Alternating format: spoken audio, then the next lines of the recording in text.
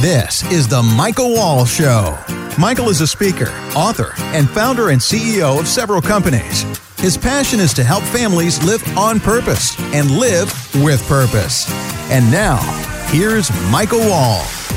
Here we are back into another great show. I hope you've had a tremendous day. We're going to share some thought and idea of this show to you to help you with your teenagers. How about that? Maybe a little bit. You know, we have some guests coming on board here, Darrin Gray and Ken Turner. They actually have done a great job in working with high-impact teens, which is a real problem that we have in this country today, which is a fatherless home. They're very involved in the process of helping with fatherless homes and helping kind of aid in that process and helping encourage and build these kids. And so I wanted to have them on just to share what they're doing. Because again, as always, the goal here is to share with you ideas of people who are helping change the world. We're going to share positive insight and thoughts along the way as well. But sharing other movers and shakers that are really taking the torch, if you will, and carrying it down the field to really help change the world one person at a time. And as always, we got to give a little shout out to our sponsors, which is Wall Companies, Wall Private Wealth, Wall Wealth Management, and Wall Lehman. All companies designed around helping families protect, grow, and reduce taxes on their wealth. You can find more about them by going to leanonthewall.com. So without further ado, let's bring in Darrin and Ken and jump right into it. Why don't we start, if you guys don't mind, just share with the audience, for those that may not have heard of your stories. Ken, we'll start with you just quickly. Just give us a quick overview of what you guys are doing out there in high-impact teens and what's happening in the country. Basically, I was a youth pastor in the church youth ministry for about 20 years, which eventually led me to the state of Indiana, where I actually served most of those 20 years. And about 8 years ago, I began to learn about the needs of the youth in the inner city. And our church was quite frankly, just a pretty affluent church way up on the north side of Indianapolis. We had a lot of doctors and lawyers and professional people. And but I went down about 15 minutes south into the inner city and one day had a meeting with some staff at the Juvenile Detention Center. And I basically just asked a simple question, what's going on here? What are the needs of the youth? What are their stories? And then really the main question was, is there anything that you need, and is there anything I can do to help you? And what I found out is that there was a unit of about 16 boys that were all together in one unit in the Marion County Juvenile Detention Center, and they had been asking the staff members if they could go out into the community and just find a man that would come in and start a weekly Bible study, and they wanted to call it the Man Up Bible Study. And what they were asking was, could you find someone to come in and just teach us how to be a man, because we're fatherless. And so that's really where it started. I decided I would go do that, which turned into, God tricks you sometimes. And so, I felt like after I got into this and I saw this incredible need, I realized that I'm probably going to do something like this for the rest of my life. And just to connect to All Pro Dad and Darrin, Darrin heard about our ministry because he lives in Indianapolis and works with Tony Dungy and All Pro Dad, and he had reached out to me one day, and I invited him to come and visit and observe, and he did come one night to observe what we were doing and joined into one of our studies with the youth, and I thought that was really cool. I'd never met Darrin before. At that point, I had not met Tony Dungy. Of course, I was a big Colts fan and everything, but at the end of that study, we walked out the door, and here's Darrin standing in the parking lot, and I shook his hand, and I really thought, I'll never see this guy again. He flies higher than I do. He's in a world that's bigger than mine, and with tears running down his cheeks, he just said, Ken, I love what you're doing here. I just love what you're doing. And he never let go of me. I mean, we became dear friends. We've done a lot of stuff together, me helping him reach more fathers to make them, just encourage them to be better dads. And then he bringing in his platform, including Tony Dungy and Colts players and everything else, come in and influence and invest in these youth that we serve.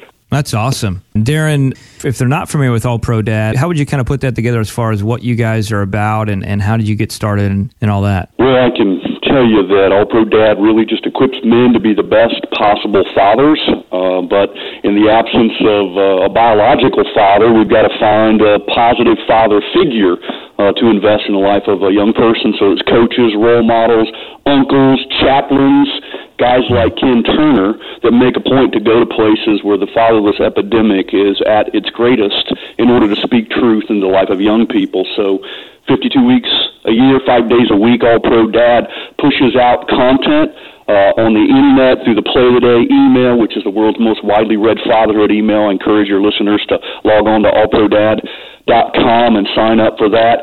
They can learn about the programs, but one of the neat things that continues to link Ken and I together is we have a program called All Pro Dad's Days, and these are events that happen at breakfast time in schools, churches, community centers, correctional facilities, all kinds of places.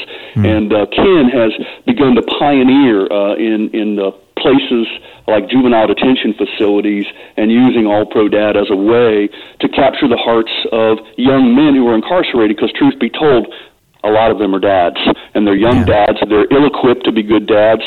The vast majority don't have fathers, so they haven't had role modeling around that, and Ken's doing a great job of using our resources, coupled with his resources, to advance that message in some really, really tough environments. So grateful for Ken and all he's done, but our story goes way back. We've written a book together called The Jersey Effect, which captured Tony Dungy's championship season with the Indianapolis Colts. If your listeners want to check that out, they can do that at jerseyeffect.com and learn more about that season that we're headed into the 10th anniversary of now. So lots of fun things going on, but we do this across America. We're based in Tampa, 30 full-time employees advancing this cause of what it means to be a better man, a better father, and we're happy to do it, and honored to be with you here today. Darrin, just to kind of stay on that note real quick, and then we'll pivot to Ken here, but a quick question I guess that I have for you is, what would you say from your perspective would be maybe one of the biggest breakdowns that really has caused, this issue or this ripple effect of dads kind of being not present, not in the home, and that affects obviously generation to generation. What's some of the things that you've seen that's kind of caused us to be in the place we're in today? It boils down to one thing: selfishness. It's a lot more fun to pursue my own selfish desires than it is to speak truth into the next generation, to be a father to my kids. So you see the breakdown of the family across the world. It's not just an American problem, but we are here, so this is where our mission field is. And there was a great study a few years ago called the 40 Developmental Assets, and I invite your listeners to Google that. They'll find it.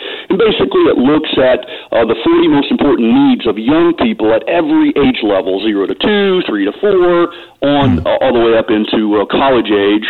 And one of the top 3 causal factors to leading to the breakdown and the poor performance of children across all spheres, the social sphere, academic sphere, etc., is the lack of having sustained relationship with a positive male role model. So it is, right, and what it is, and so we've got to step into that and do what we can to not only father our own children, which I do and try to make a point of, but I also have a homeless boy that lives in my home, and we find a way to father our neighbors' children, and that'll take on different forms for other people, but great resources are available at allprodad.com. People can learn more about it, and we've got to step up and do a better job, or these are the folks that are going to end up with poor outcomes in schools. They drop out, and then they end up in sort of the pipeline to negative behaviors, right? Brokenness, jails, institutions, death, etc. And that's sort of where then Ken enters in and really is helping those folks and doing a great job of it. Well, Darrin, that's good stuff. Kind of leads into really kind of what Ken does on the children's side, connecting with teens in general. And Ken, let me ask you, what have you seen? Obviously, we talked about the dads not being there and some of the effect on the kids and that sort of thing. But is there one or two things that you can put your finger on day in and day out that cause you to say, you know what, this is really the effect that kids are having or are seeing because they don't have a dad? It's one thing to talk about not having a mother in the home, but specifically not having a dad. I mean, what is there a couple things that you really see are traits that specifically happen to those children? Yeah, I would put it like this, and I'm just going to, describe it from the words of the youth that I spend so much time with, is I work mostly with boys, although, obviously there are plenty of girls that are in this situation as well, and we do work with some of them, but our big focus is with the boys. And so when I'm in a room full of guys, again, that are, let's say, in a juvenile detention facility, you need to understand that 90% of them are fatherless. So, I mean, just think about that for a minute. that has a lot to do with why they ended up, in trouble with their life and making bad decisions.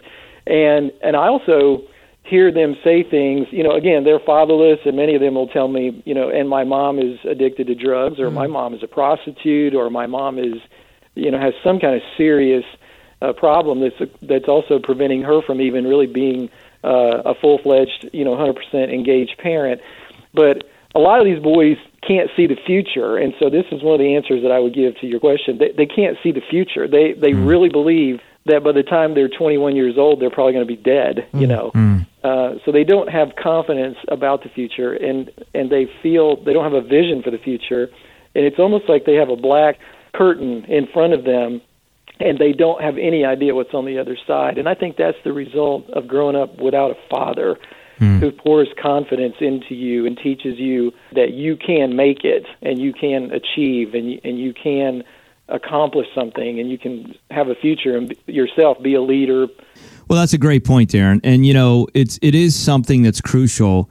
It's like anything else. I mean, it's mentorship, right? I mean, it's people that are in a place where typically you perform better if you have a good coach. I mean, that's illustrated and shown in multiple sports and multiple places in life, even in business. People that have a coach or someone helping them in the process typically are going to perform better. So it's obviously it makes sense that, kids as they're growing up, they need someone that can be in their corner and let them know that even though they may not know everything, even though that may feel like, I don't know what to do right now, it's okay to step out and push on and push through and in the unknown, because that's the reality. But more kids will do that if they have someone kind of behind them, encouraging them. So anyways, I appreciate you guys and all the work that you're doing. I appreciate your help and ideas there. Hope you've enjoyed this show as we were able to share some insight with you on what's happening in some organizations out there in the world today. Obviously, a long time ago, Tony Dungy really kind of took on the charge of kind of getting this rocking and rolling, and it's still continuing in many different facets. So I want to thank you guys for your work. And if you have questions about them, obviously you can reach out to us and we'll forward them over to you. Or if you just want to reach out to us in general, feel free to reach out to leanonthewall.com for more information on this show or other shows in general. And I hope you have a blessed day and a blessed week, and be thinking about how you can be that influence to someone in your world right now. Think about someone in your world right now that needs an encourager, that needs someone to come alongside them that maybe doesn't have someone like that, because that's the way that we can make this world a better place and really live on purpose so we can live with purpose. See you next show.